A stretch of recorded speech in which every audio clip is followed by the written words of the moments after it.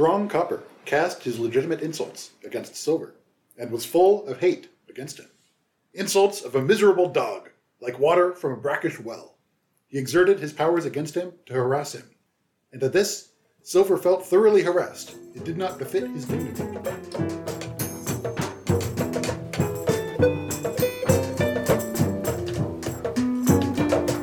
You're listening to Drumbeat Forever After. It's a podcast about the Bronze Age in the Middle East. I'm your host, Alex. This is my guest. I'm Sheila. I'm a graduate student in chemistry. And I should also point out that Sheila is the fairy godparent of this podcast. Having put in large amounts of work well prior to the recording of the first episode. I'm sorry for wasting all that time. Not time wasted if it turns into something cool and good. I think it probably won't. So we're listening to The Debate Between Copper and Silver. This is a Sumerian debate poem written down around 2000 BCE using the electronic text corpus of Sumerian literature translation. So unfortunately, the tablet is extremely damaged and broken into pieces. So the order in which these fragments appear is unclear. So I've arranged them arbitrarily. They come down to us as chunks, and I have put them in an order, which seems to make sense. Okay. Copper points out that it's used in hoes and shovels, and those tools being used in irrigation and agriculture make copper useful to humans. And in the genre of Sumerian debate text, you win the debate by being the most useful or productive to humans. Sweet. When the heavens were separated from the earth, there was no drinking water. In order that the people should eat food, my father Enlil created me in a single day, and then the Tigris charged like a great wild bull. At that time, your feet did not move, and you did not walk around. They cut you to pieces with the strength provided by me, and the abundance I give to the population. So there were no coins at any point in the Bronze Age. Transactions in which silver actually changed hands were uncommon. So silver was a medium in which value was kept track of, but by and large, the silver was kept in usually temple vaults or under the control of a major institution, and everything was done in tabs and debts and so on. So they had the silver standard. Yes. We're not quite there in the Uruk period, but we will be soon enough. Anyway, silver responds. When you keep hitting the soil, like someone falling from a roof, when they carry you out from the big brambles and thorns like a dog, as if they were catching a thief at midnight, when the great turbulent waters regularly, yearly, filled the desert, when they carry the grain from the dry ground to the canal banks, when they carry the sesame from the furrows to the canal banks, when they carry the red onions, white onions, edible, bulbous leeks, and turnips, flourishing in the furrows, when they transport the salt and spice seeds, lying at the edges of the fields, when they feed the various grains to cattle and sheep, when they bring fodder to the pigs born at the fatteners, when they feed dough to the porcupine's litter, when they crush coarse flour for the huge wild boars, straight-tailed fish, eel fish, carp, fish with bellies, giraba fish laying their eggs in large amounts in the shallows, gurgal birds, suda birds, large oo birds from the middle of the sea, eggs of ducks and all kinds of birds, all the good things which thrive in the desert at peace day. Which isn't really a complete sentence, but that's the text as it appears. Sounds like silver is like praising copper. Or something like that, I'm not sure. Hard to tell sometimes because we don't have the beginning and end of the sentence.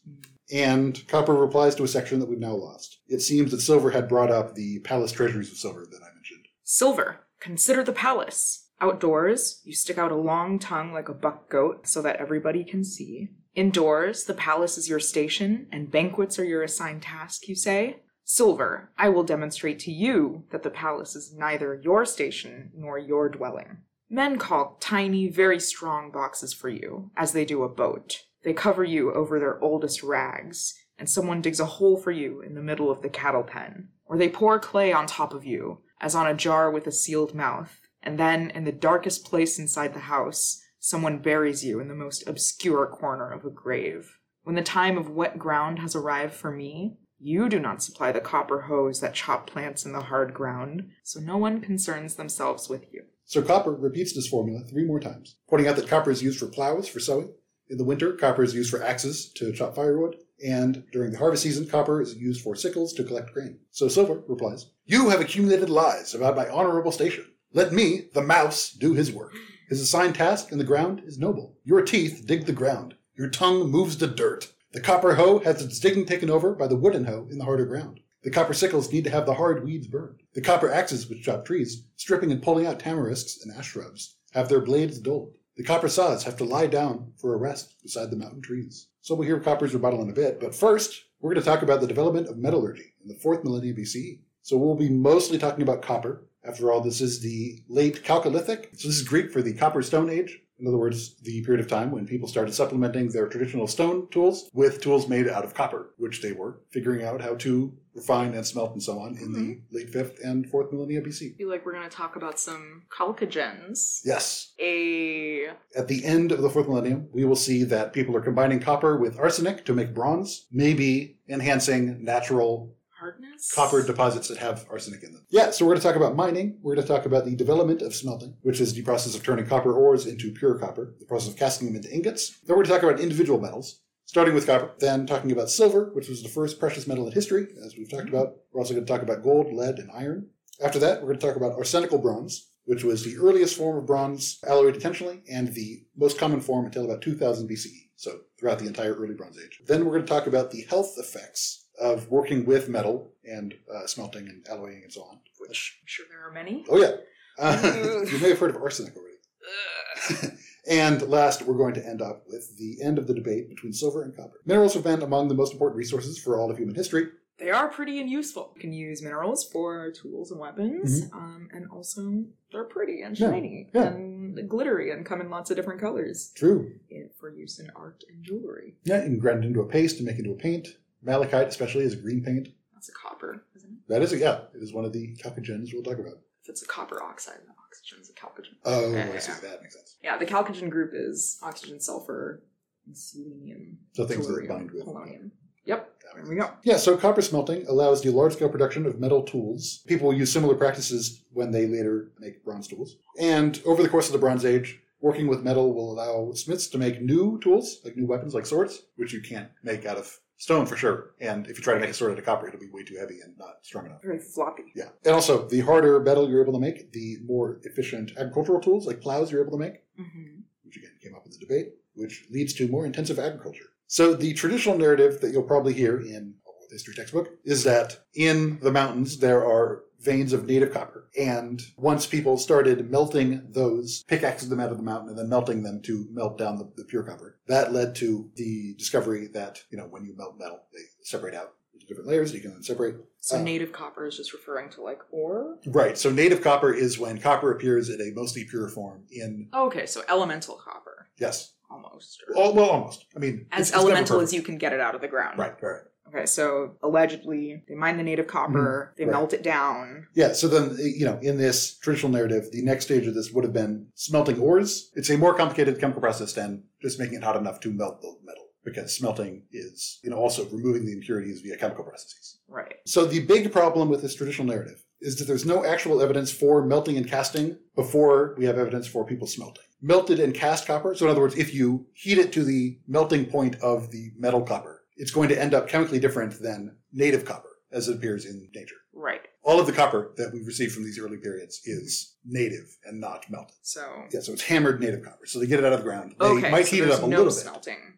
Well, in the earliest stages. So when they're first figuring out what makes copper special and how to work it, because this is the first metal that people worked with on a large scale way. So not that there's this linear transition between mining native copper, melting, and then moving to smelting. Yeah. I mean, we'll talk about this more in a bit, but basically the biggest problem with this traditional narrative is the assumption that it's not difficult to get to the melting point of copper, which is, I think, it's really hot. It's like 1,000 degrees, isn't it? I've written down, sorry. 1,083 degrees Celsius, which is much hotter than we have any evidence for Neolithic ovens being able to reach. Yeah.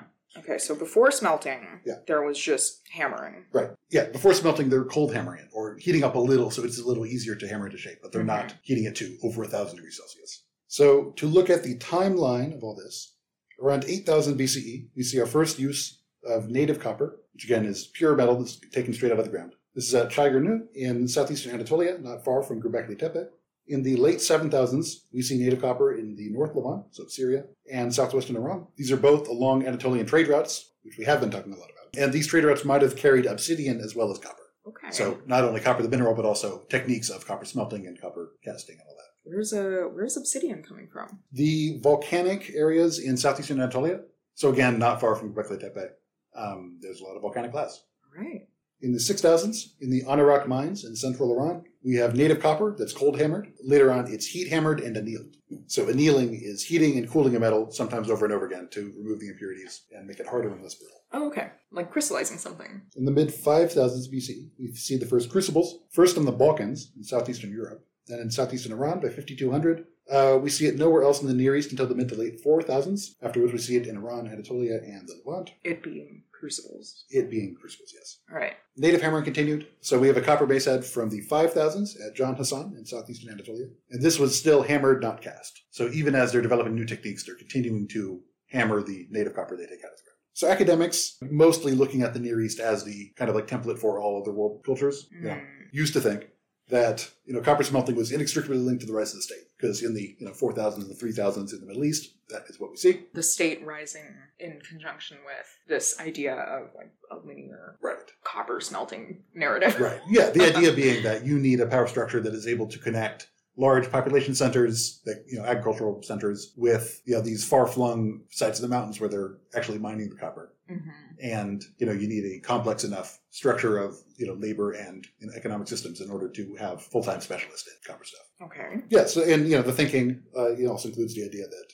copper tools lead to better agriculture and more intensive, more efficient agriculture, which produces a higher grain surplus, which can be appropriated by elites and so on. So this is not true.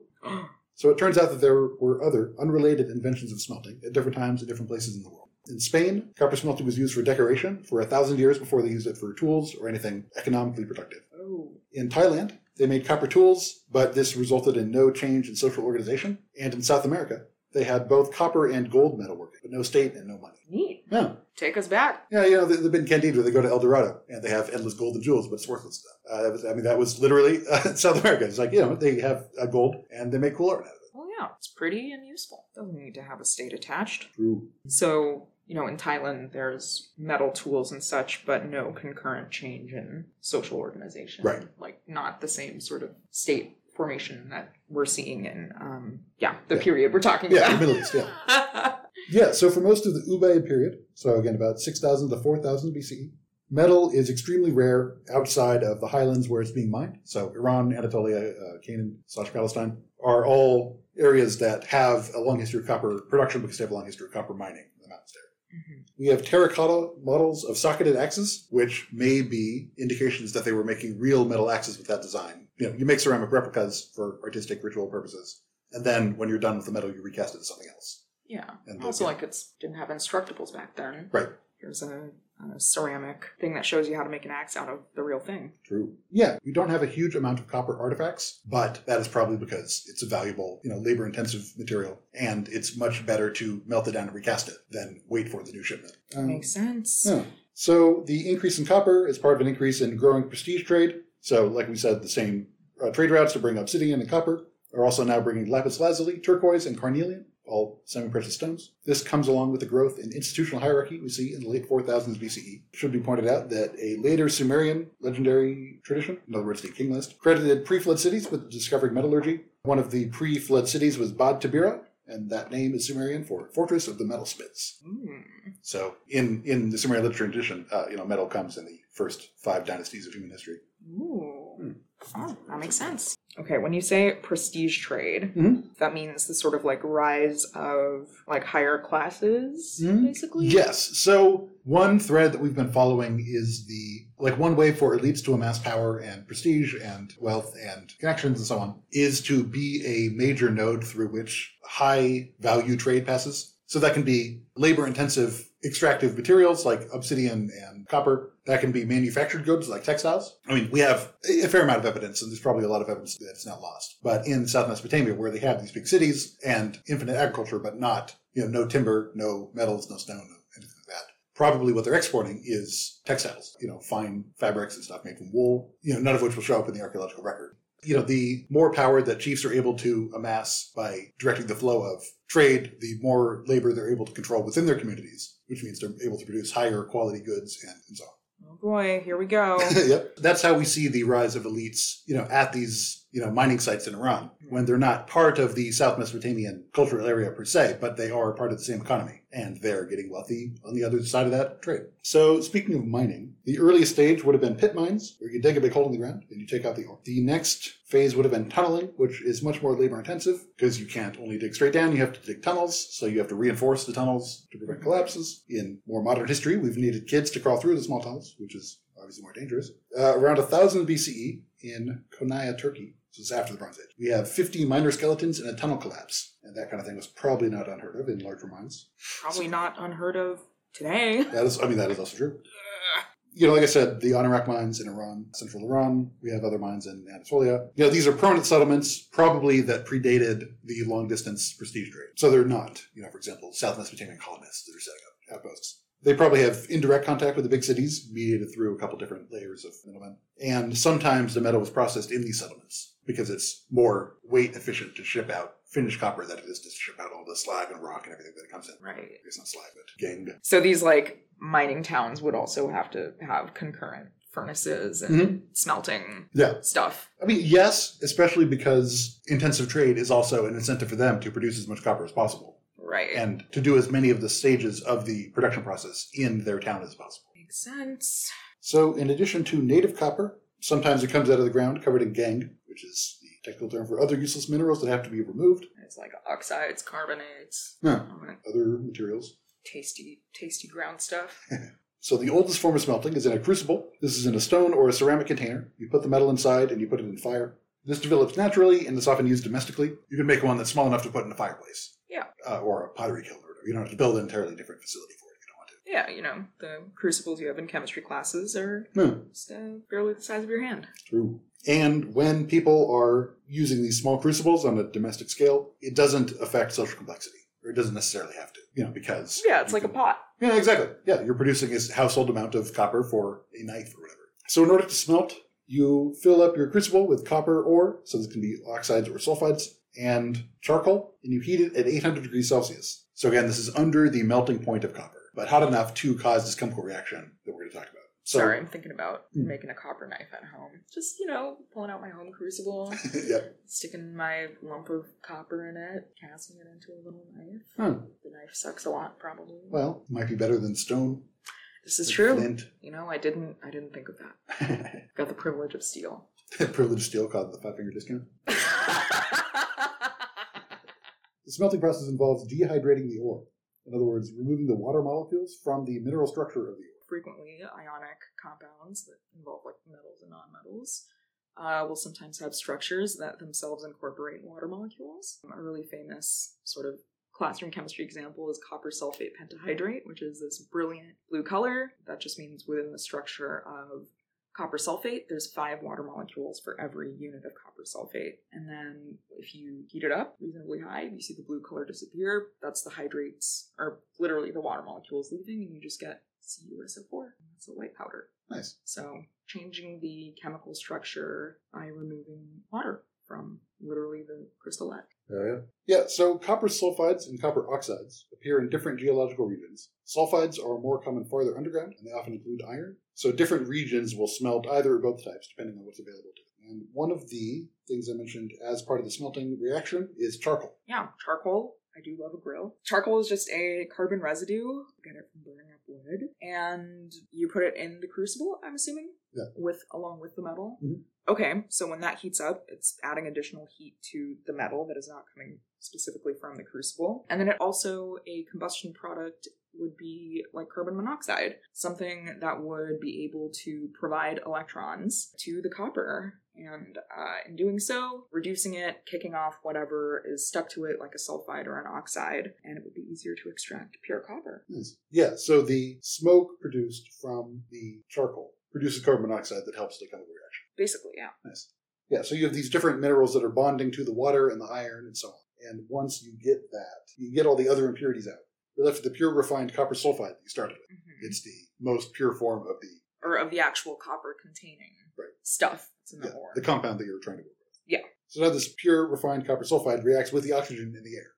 Yeah. So the oxygen binds with the sulfur Yes. to produce sulfur oxides. Yes. And that takes the sulfur out of the copper, leaving it with pure copper. Yep. So Nice. oxygen grabs electrons from sulfur, leaves some electrons on copper, and takes it from being, chemically bonded to the sulfur into just hanging out by itself. Nice. The other thing is a crucible is small. So because the volume is small relative to the surface area, this can lead to rapid heat loss. The heat created by the chemical reaction of the copper mineral itself is too small to offset the heat loss from the crucible radiating heat. Right. So putting charcoal inside the crucible and having it burn adds extra heat inside the crucible to offset the heat loss. Okay. So you're able to get up to that 1,000 degree Well, above melting. 800. Yeah. Right. We see furnace smelting, which is the same principle as crucible smelting, just on a bigger scale. It shows up at Abu Matar in Palestine. They're smelting a big ore in a big furnace. Sorry, they're smelting ore in a big furnace. They're smelting big ore. Big ore.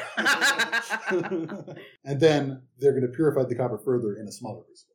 So we have no evidence of using fluxes until the Middle Bronze Age, so after 2000 BC. These are other metals and materials added that are better at oxidizing the copper. So again, other ways to speed up that reaction and have other stuff for the sulfur oxide to bind with.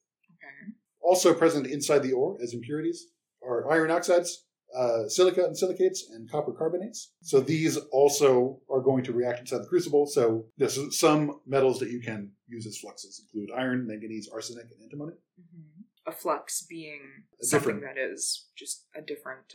different metal added inside, or different material added inside Okay. to aid the smelting reaction. Okay. We're not talking about like alloys or anything. No. Okay. So this is just something that is reacting with whatever copper is bonded to in order to retrieve pure copper. Yeah, so sometimes oxide or carbonate ore deposits near sulfides can be a source of arsenic. Mm-hmm. So, as we mentioned, and we'll talk more about, a copper-arsenic alloy is the main type of bronze during the early Bronze Age, and sometimes the arsenic comes mixed in with the copper. Right. So, once you've smelted copper and you want to cast it in a particular mold, that's when you need to melt it to the melting point of copper, which is 1,083 degrees Celsius. After that, you pour it into molds. So one of the most common shapes that we're going to see molded is the ingot, which is a standardized size of copper that is used in interregional trade. What are the molds made of? Like stone? You could use a couple different things. Stone, you can use sand. Like if you have a... Oh, yeah, that's what everyone makes molds out of. Yeah, exactly. Like if you have like a ceramic replica of the size and shape of it, then you press it into wet sand, or moldable sand.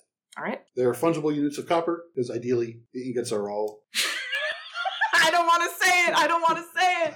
They're fungible tokens. Yeah, yes. They are fungible tokens. Oh. Yeah, ideally they're all purified to, an acceptably high degree of purity. Mm-hmm. They are all the same size and shape, which means they're all literally interchangeable. Okay. And because you can, maybe order is the wrong word, but, order a certain number ahead of time from a certain person. That means you can plan production and, allocate a certain amount of ingots to each smith to make a certain amount of tools or heads, whatever, ahead of time. And you don't have to find out how much you have when it arrives, and we'll go from there. So what are people doing with ingots? I mean, you transport them. That's the medium in which they're transported over long distance. So you load them on a donkey. I see. And then they get where they need to go. Mm-hmm. People use the ingots to make stuff. Mm-hmm. All right. Yeah. So for example, the very famous Nasir. I was going to say, isn't there a guy who did some shady business with some copper? Yeah. We will cover him on this podcast. He's about more than 1,000 years in the future at this point. But basically what he was doing is selling standard ingots of impure copper. The original scammer. Yep. So like we've been saying, there's no metal in the wetlands. It has to be imported. So copper and silver come from southeast Anatolia and central Iran. Gold can come from Egypt and Iran. Egypt sometimes gets it from like the Horn of Africa area. Mm-hmm. So in Ubaid Unug, we have only one metal object. That was a copper awl. Where's Unug? Unug is Uruk. Unug is the Sumerian name. Uruk is the Akkadian name. Oh, okay. And because we're currently in the Uruk period, all right. the city Unug. Very nice. So during the Ubaid period, we see tombs at Susa and Tepe Gawra. Jennifer Ross, in a 2010 article, described, quote, vigorous metallurgical production, but only in copper, none of other materials this time. Evidenced by what? Large furnaces. We have large amounts of slag. Yummy. The best place to leave slag is right next to where it's created.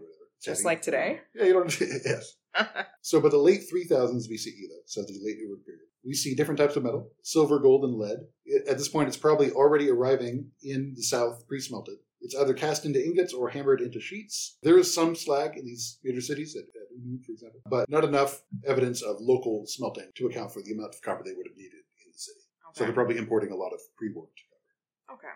Is it still probably happening in like mining areas? Probably, yeah. Or maybe secondary sites. I mean, there might be a small mining village that goes to a local town that does more smelting and so on. It's the OG supply chain. Yeah. Let's go. Yeah, and once they arrive in the city, the metals will be hammered, cut, annealed, and shaped. These are all techniques used since the nail. They are also casting, copper, and silver. Casting is a new process at this time. It was practiced earlier in Anatolia and Iran. The decoration is generally simple, chaste or engraved details. Sometimes these metals, precious metals, are juxtaposed with stones or other metals. So we'll see a gold cap on a copper nail, and we'll see gold and lapis lazuli used interchangeably as decoration in art.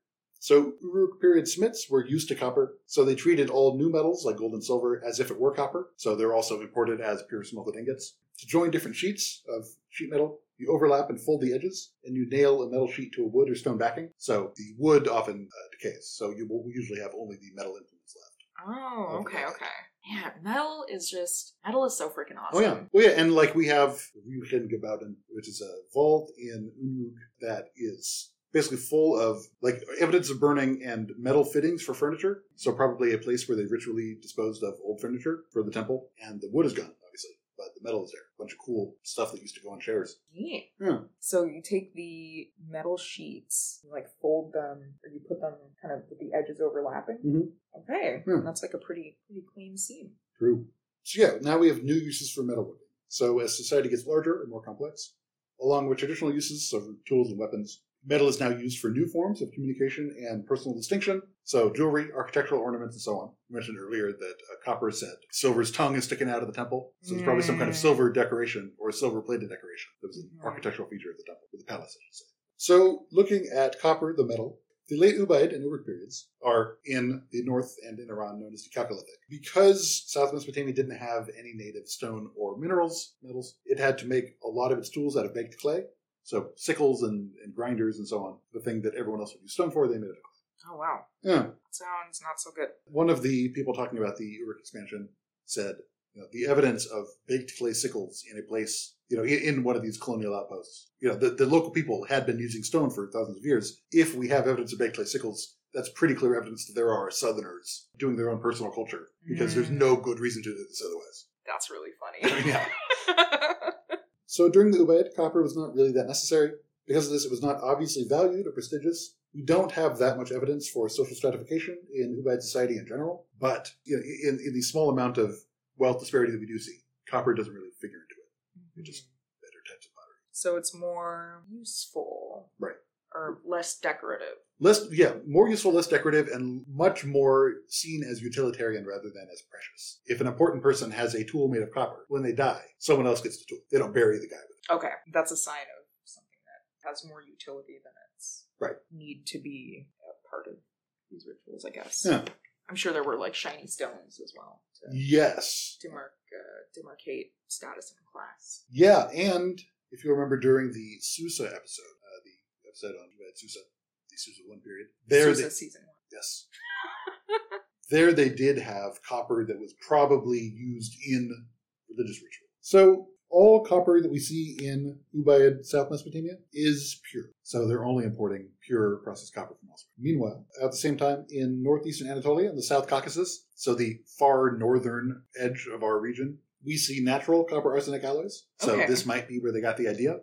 Because even if it appears in nature and it's not perfect... Right, there's still like other stuff. Yeah, it's still harder. Yeah. It's still a superior metal. Oh, you're saying that like even though it's not like a human casted or smelted copper arsenic alloy, it's still obvious when mining it that a copper arsenic together is much harder. I assume so. Regular copper. Yeah, that makes sense. So in the late 4000s BCE, in Iran, Anatolia, and Palestine, so basically everywhere except for the alluvium, we see intentional alloys of copper and arsenic, which we would call... Well, we're not the Bronte, but we're getting there. Not yet. Yeah.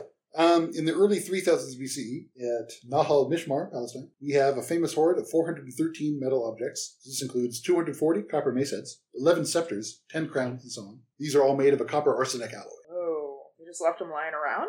Generally, with these hoards, they intend to come back to them later. They're putting a bunch of stuff in a safe place from invaders or something. Or they're, it's a drought, they got to go elsewhere to herd, but they're going to leave all their heavy stuff back for when they come back. Okay. And then come back. Storage unit. Yeah. So during the Middle Uruk period, around 3500 BCE, Most copper was still pure, but also they're beginning to alloy copper with new metals, including arsenic, iron, silver, and lead. This is also when furnace smelting appears suddenly at Susa, and the sudden appearance suggests that it was introduced from elsewhere, not developed in Susa. Oh, so someone brought their knowledge of building a furnace. Maybe. It's like, you know what this place needs? A furnace. The interesting thing is not long before this, Susa was basically settler colonized by South Mesopotamia. Like, the material culture is replaced overnight in not only the big cities, but also the small villages. Ooh. So it would be interesting if, after the material culture was suddenly totally replaced with the Middle Uruk culture, that they also got this implantation of a new type of metallurgy from probably elsewhere in Iran, from the other direction. Dang. So by 3300 BCE, this copper and arsenic alloy was widespread. It was physically harder than copper and easier to cast. So we can comfortably say we're in the Bronze Age, around 3300 BCE. One of the things that will distinguish the early from the Middle Bronze Age is the replacement of arsenic bronze with tin bronze. You can imagine that fewer people die of arsenic poisoning when they're using tin. Probably better for everyone. Yeah, but the problem at this point is that tin is too scarce.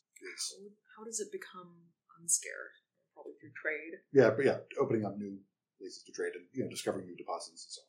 So now that people are making alloys, this gives smiths more control over the features of the metal they work with. So bronze, depending on what metals you put in there, you can change the color from red to gold or anywhere in between. You can change the hardness. At Unug, we see lumps of copper in the same place as smith workshops, more evidence of them doing metallurgy inside the city. Doing chemical analysis of the copper, we can see sources in central Iran, North Mesopotamia, southeastern Anatolia, Oman, on the Arabian Peninsula. And at all of these places, South Mesopotamian pottery is common. Okay. Well, I guess, all the copper from these different places has their own specific composition and the type of ore and what's coming out of the slag and all that stuff. Yeah. Okay. So we also see new metal objects. We talked about tools and weapons and jewelry. We see figurines and architectural ornaments. They were playing Warhammer back then? Yes. Nice. Okay, so new stuff. Furniture fittings, vessel stands. So moving on to silver, which is going to be the main precious metal that we work with in this podcast. In the early 3000s, silver shows up at Tepe Sialk. This is a major center in central Iran and kind of the northeastern edge of the Uruk world. It also shows up in Byblos on the Levantine coast and the Beja Satan in western Anatolia. So over time, silver and lead both become more common. Silver was produced from argentiferous lead ores. In other words, lead with silver in it. It was possibly also present in sulfides and chlorides. Cerargyrite is a natural silver chloride. And metallic silver does appear in nature. So it does appear in its mostly elemental form. Just like made of copper. Yeah. So there's a two-part process to separate silver from the lead ore that it comes in. This process can use either ceracite, which is a lead carbonate, or galena, which is a lead sulfide. And either way, you smelt these under reducing conditions. Probably alongside with charcoal, producing carbon monoxide. True. Heating it up really hot, providing electrons, or with something else that is a reducing agent. Right. This process is called cupellation, where you separate the silver from the ore via selective oxidation. So cupelled silver has unique trace elements. It's at least a few thousandths lead, much more than the native silver. But native silver has more antimony and more mercury. In the 3000s BCE, we see cupelled silver at Susa. We see a lid for a stone jar at Nakada in Egypt. The Nakada period is essentially the Uruk period of Egypt. We see pieces of silver in an infant jar burial at Hajanebi, Anatolia. And it's unclear how common silver was during the Uruk. We don't have that many objects, but again, likely it was melted down and reused. Wait, so what did people do transactions with if people weren't, handing each other pieces of silver? So that's a good question. In the Uruk period, we only have the records from the temple. Pretty much during the Uruk, we only have evidence from one temple. So we only have what was going in and what they were distributing to their workers and officials. So we don't know exactly what the transactions were looking like because we only have the inflow and outflow of a single institution.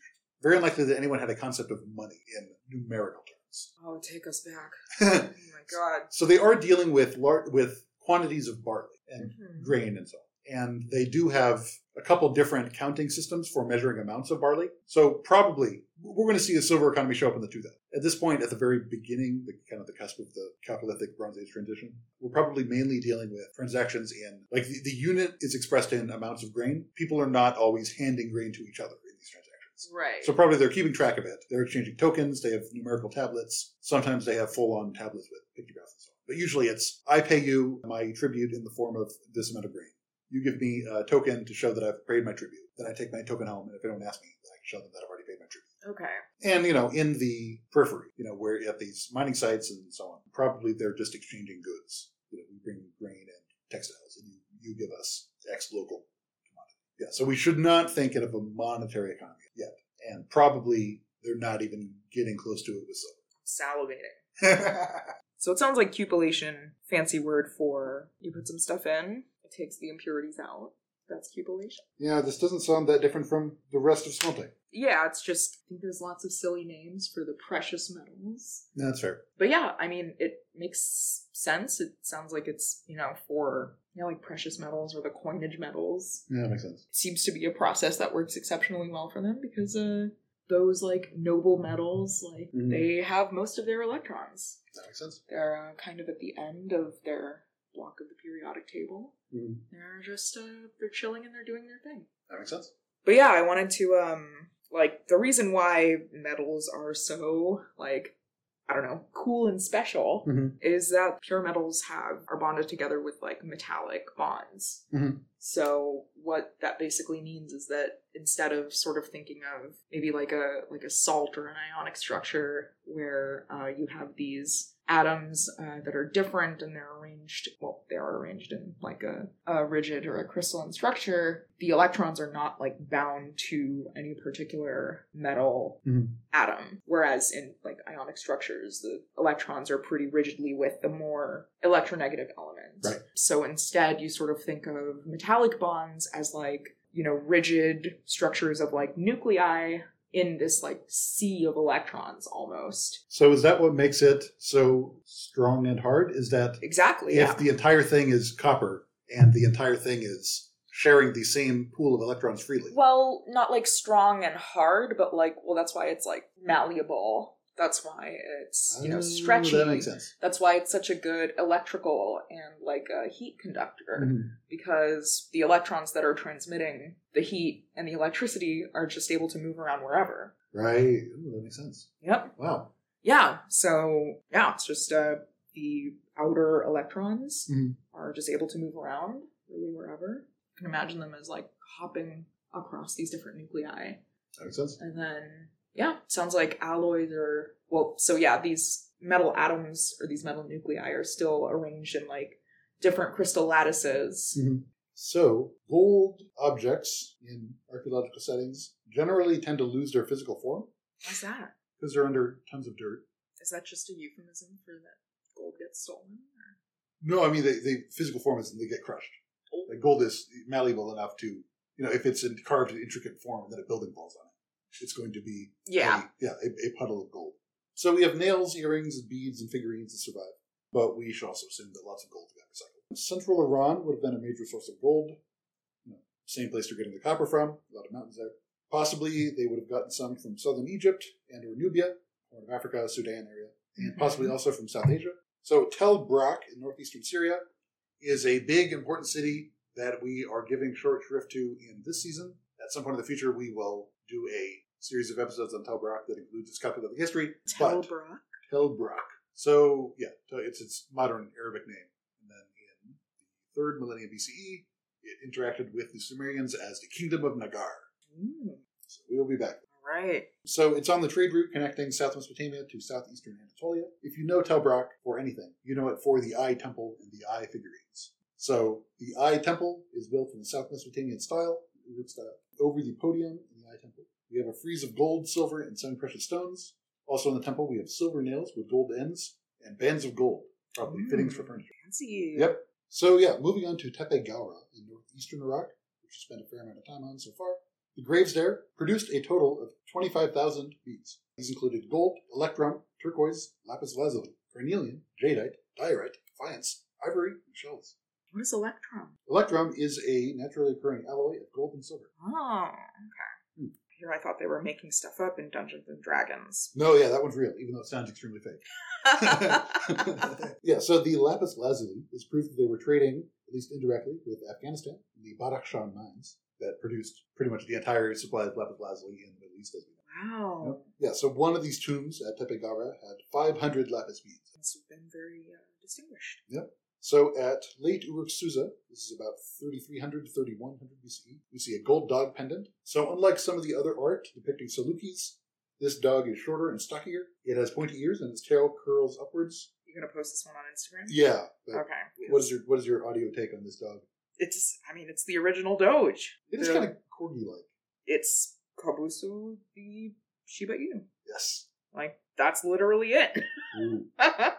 What a cute little guy! Right. Moving on to lead. Lead, as we've said, is a silver byproduct. The silver shows up in lead ores, they smelt out the lead, and you end up with a bunch of lead, which is useful. It's very dense. Wasn't it used as, like, eyeliner by the Egyptians? But the Egyptians made.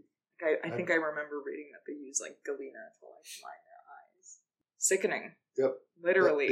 Yep. Yeah, they use silver lead alloys for containers. At Habuba Kabira, which is in the Tel Kanas metro area that we've been talking about, on the Euphrates, one of the Uruk outposts in Syria. So this site was occupied less than 150 years, probably starting around 3300 BCE. So at Habuba Kabira, we found lumps of lead, probably slag, from small silver cupellation hards. So people are making small amounts of silver at their homes for silver needs. As one does. Some of the lead items found at Habuba Kabira include, to quote a 1998 article by Pernica and Associates, quote, a lump cast around the end of a bundle of copper or bronze pins, a coiled wire, possibly the decoration of an earring, 2 rod fragments, a fragmentary pierced pendant, a cramp from a repaired vessel, a nozzle-shaped object, a little tile with a tack, a small square sheet, and melted lumps with impressions of wooden sticks.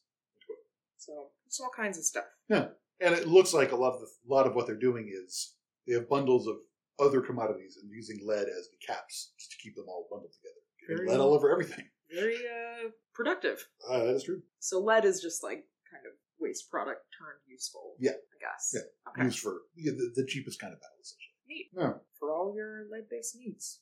So moving on to iron, which will be the age after the Bronze Age. So iron was found at Jebel Aruda, which is again part of the Kanas complex. Most iron during the late Uruk, and indeed most of the Bronze Age, is probably meteoric. So, yep, they happen to find mostly pure iron that comes in from space. It's the heaviest thing you can make in a star. Really? Yep. I didn't know that. Mm-hmm. Cool. And as we've talked about, it might also be the byproduct from other smelting processes, because iron does show up in it. So at Unug, the archaic tablets mention iron. So during the Uruk III period, otherwise known as the Jemdet Nesser period, so this is the first period right after the end of the Uruk period, around 3100 to 2900 BC. They show up in proto-cuneiform tablets. So we have evidence that they were working with iron and considering it as a commodity worth trading at the very beginning of the Bronze Age, even though it won't become common until a couple hundred years after the Bronze Age. Probably because it's got a much higher melting point. Yep, yeah, 1500 degrees Celsius instead of 1100. That's hot. That is extremely hot. So yeah, there is a lot of iron in the ground, but you need more complicated machinery to turn it into tools on a big scale. That explains the entire existence of the Bronze Age. Right. So I guess the way that I learned it in 7th grade or 6th grade was that there was the Stone Age, and then there was the Bronze Age, and then there was the Iron Age, and then we have 7th grade history. Right. Is that a reasonable way to think of, air quotes, prehistory? Well, that's a good question. So, I mean, in the sense that there was a period when people made most tools out of stone, and then a period where people made most tools out of bronze, or at least a large number of tools out of bronze, and then iron. That is true, or in the sense that you could say there's a period of time when stone was the cutting edge, I guess, of technology, and then it was bronze, and then it was iron. Okay. 19th century academics wanted to divide everything into 3 parts. So they see all of history before Greece, basically, and say, okay, well, let's divide this into 3 parts. This process got started before they deciphered cuneiform. So at this point, they don't really know what's going on before Greece. When is Greece? So 500 BC-ish. The first written stuff from Greece. I believe John Travolta was around then. Okay. Sorry. That did take me a second. Basically, these European archaeologists are trying to come up with a way to think about archaeology that they don't have any text for it yet. They'll also divide the Stone Age into Paleolithic, Mesolithic, Neolithic, and then the Bronze Age into early, middle, late Bronze Age. So the thing about the Iron Age is that there's no archaeological distinction between the Assyrians and the Greeks in the same way that there is between Bronze Age cultures and Iron Age culture. In archaeological terms, the Iron Age lasts from 1200 BC until whenever they start figuring out how to do the Bessemer process to steel or whatever. So I mean, you could say the Iron Age lasts 3,000 years. Basically, the term the Iron Age is the term for everything after the Bronze Age and before we start caring about history. The Greeks and the Romans and whatever. Right. So it is outdated, especially that makes the idea of the Iron sense. Age is outdated. Yeah. But there was around 10,000 BC, people did start making a whole lot more iron tools. Right. So the Bronze Age happens to be, like the development of bronze working, happens to coincide more or less with the development of cities and writing and all that kind of stuff. Uh-huh. And it happens, there happens to be a major political collapse right before people start making iron. So Bronze Age is kind of coherent as a historical term, both in the archaeological and in the historical sense. Mm-hmm. Iron Age only makes sense as the beginning part of the archaeological period in which people made a bunch of iron tools. But not really. There's not really. This is the end of the Iron Age. Right. It ends basically when the Persians defeat the Babylonians. And that's when Greece starts doing Greek stuff. So, 19th century European historians are like, all right, well, that's the beginning of history. Wow. Thanks. That is very clarifying. Jeez. These old white guys. Yep. Mucking it all up. But yeah, if it had been taught as like people were using stone and then stone was mostly phased out in favor of copper and then bronze. And then bronze was mostly phased out for iron. And then, well, I guess there's also like more written stuff after that. I mean, yeah, we don't really have our first complete sentences basically until the mid-2000s. Before that, it's pictographs and numbers. And we can read them in some cases, but they're not telling us about their world. They're telling us about commodities and labor and so on, which is their world. It does tell us about their world. It doesn't tell us about political events. It tells us about the basic economic structure of a particular institution. So it is true that after the Iron Age is 7th grade history. Yes. Everything between, the Uruk period and the collapse of the Neo-Babylonian Empire in the 500s is like, well, that's ancient Near East. That's chapter 1. Then chapter 2 is the Greeks. Well, origin story for this podcast, I guess. No, exactly. Speaking of bronze. So, bronze is a copper alloy. It can be made with tin or arsenic. Brass is a copper-zinc alloy. In this case, the metals are fused when they're molten, which changes the properties of the metals. So by the Uruk period, we have intentional alloys that are common in the highlands. So lots of copper is over 2% arsenic, which is higher than it would be. So if it's over 2%, that's proof that they're doing it on purpose. Excellent. So arsenic is present in natural copper sulfides, but the roasting process removes most of the arsenic. So it's considered as one of the impurities to take out of the copper. Right. So to get alloys with over 2% arsenic, you need arsenic sulfides or arsenical copper sulfides. So orpiment, which is a pretty orange crystal, and ryalgar, which is a very pretty red gem, are arsenic sulfides. And they're associated with oxidized copper ores. And then deeper down, you have copper sulfides. Okay. So you get these pretty crystals from, like arsenic sulfides. Yeah. All right. Yeah, so they are very cool. And you put them in your mouth. Yeah, and then that is what's used to make 2% arsenic copper alloys. Yeah, 2%. So arsenic does not have a big effect on cast or annealed metal, but if you put even a small amount in hammered metal, it makes the metal much harder. Right. So, do you know off the top of your head if the actual physical process of hammering it would change the makeup of the alloy? I mean, evidently it does. Well, okay. Do you know how? Well, kind of like I said, like the actual like electronic environment around a metal is like very homogeneous. Like you squish them close together enough, they freaking make a bond. Nice. Like that's just what happens. Makes sense. I guess, yeah, most alloys are made kind of like you said, like they're fused when they're molten, right? You can like mix them up. They like make this uniform structure. Yeah, I mean, you can also do it mechanically. Nice. Yeah, so, if they're using these tools as cutting blades, which they generally are, they would notice a much harder blade immediately and probably start doing that a lot more. So over the course of the early Bronze Age, so the 2000s BCE, most copper axes and chisels are in the 1 to 4% arsenic range. So on the Vickers hardness scale, they go up to about 100. Is HV just hardness Vickers? I don't know. Sure. Hardness units. 100 hard, and 3 to 5% arsenic is 150 hard. Yeah. It's just hard. Yeah, so you can make it 50% harder by adding 2 or 3% more arsenic. So if the liquid metal is exposed to air, so in other words, if it's molten and you have it hanging out in the air where all oxygen is, the arsenic reacts with the air and produces arsenic oxide. So this either sublimes from the surface of the metal as a toxic white fume, or it remains in the alloy So the oxygen reacts with the arsenic, but it stays in the tool and makes the metal brittle. Yep. So this is a problem with smaller objects, especially because of the surface to volume ratio. Mm-hmm. So in Bronze Age Europe, rivets on halberds are softer and have less arsenic than the halberd blades themselves, because the rivets, have a more surface area. Smaller, right? So they get more brittle. So it was cool. Told that to Kelton. He was like, "I didn't know they had halberds in Bronze Age Europe." Yeah, neat. Yeah. So it seems like that would be a problem for really all arsenical casting. Yes. To some extent. Yes. If it's dangerous when the metal gets hot and you're a smith, that's going to be an issue. Yeah. So speaking of health effects. Oh boy. So start with mining. So long-term exposure to dust in a enclosed space like a tunnel can be anthroposis, respiratory condition. That stuff settling in your lungs. Yep. Also, you have the risk of toxic gases, both from asphyxiation or from unleashing some source of toxic gas inside the earth. Right. Displacing all your oxygen. Yep. Oh, yeah, and if there's a fire inside the tunnel, then it consumes all the oxygen, and then you suffocate. Or you can get injured in a collapse or something like that, fall down a shaft. It's a hard job. Yeah.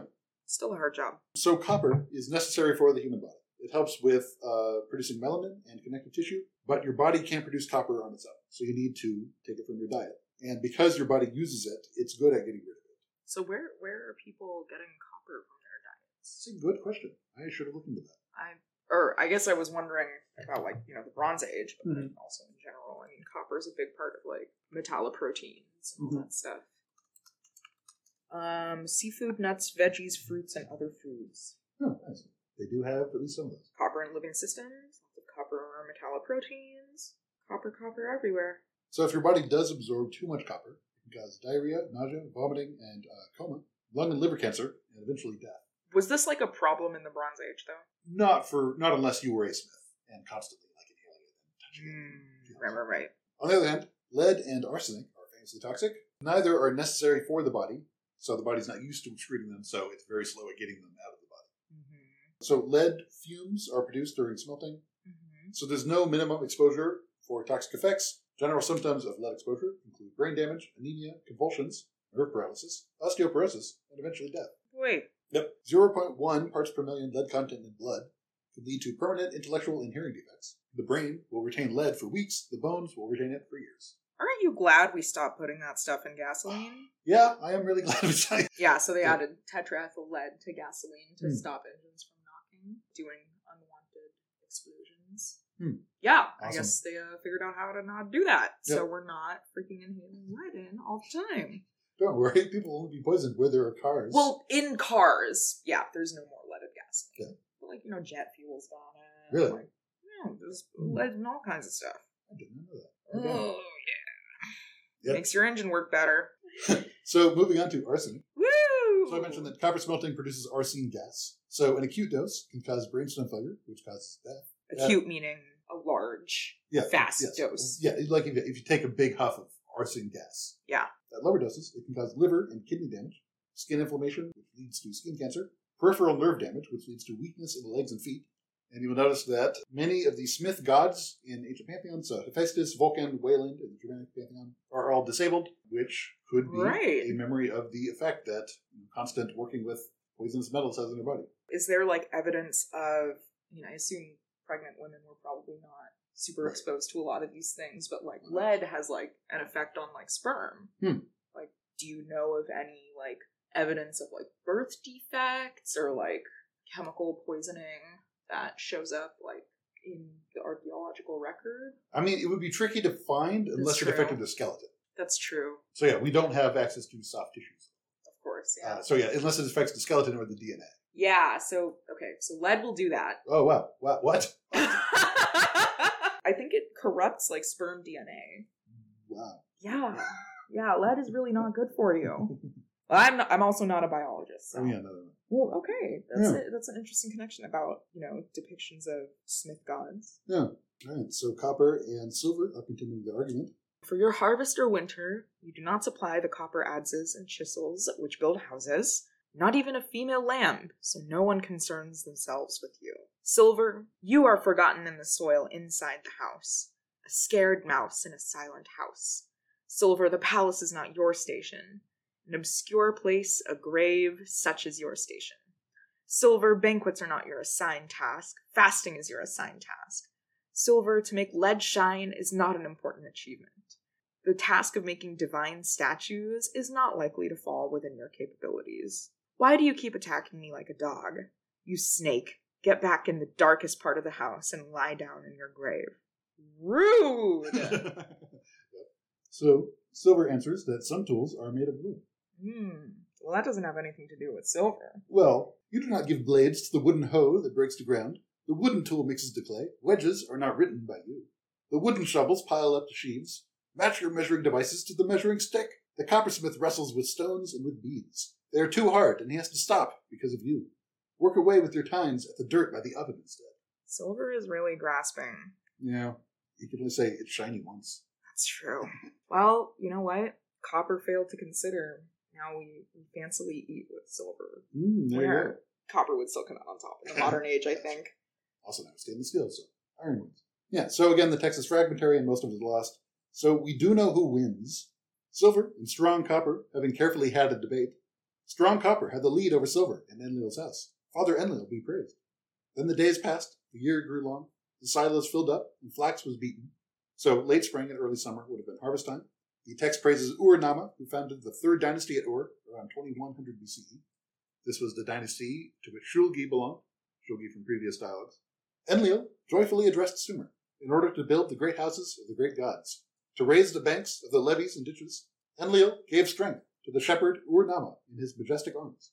On Ur-Nama receiving kingship, Strong Copper helped him mightily. With it, the shepherd Ur-Nama restored the great temple of Suan in Ur. With it, he restored the Akur, the house of Enlil, in Nippur. He made famous the houses of the great gods, and raised high the banks of the levees and ditches. Under him, the people eat excellent food. Copper thrashed him.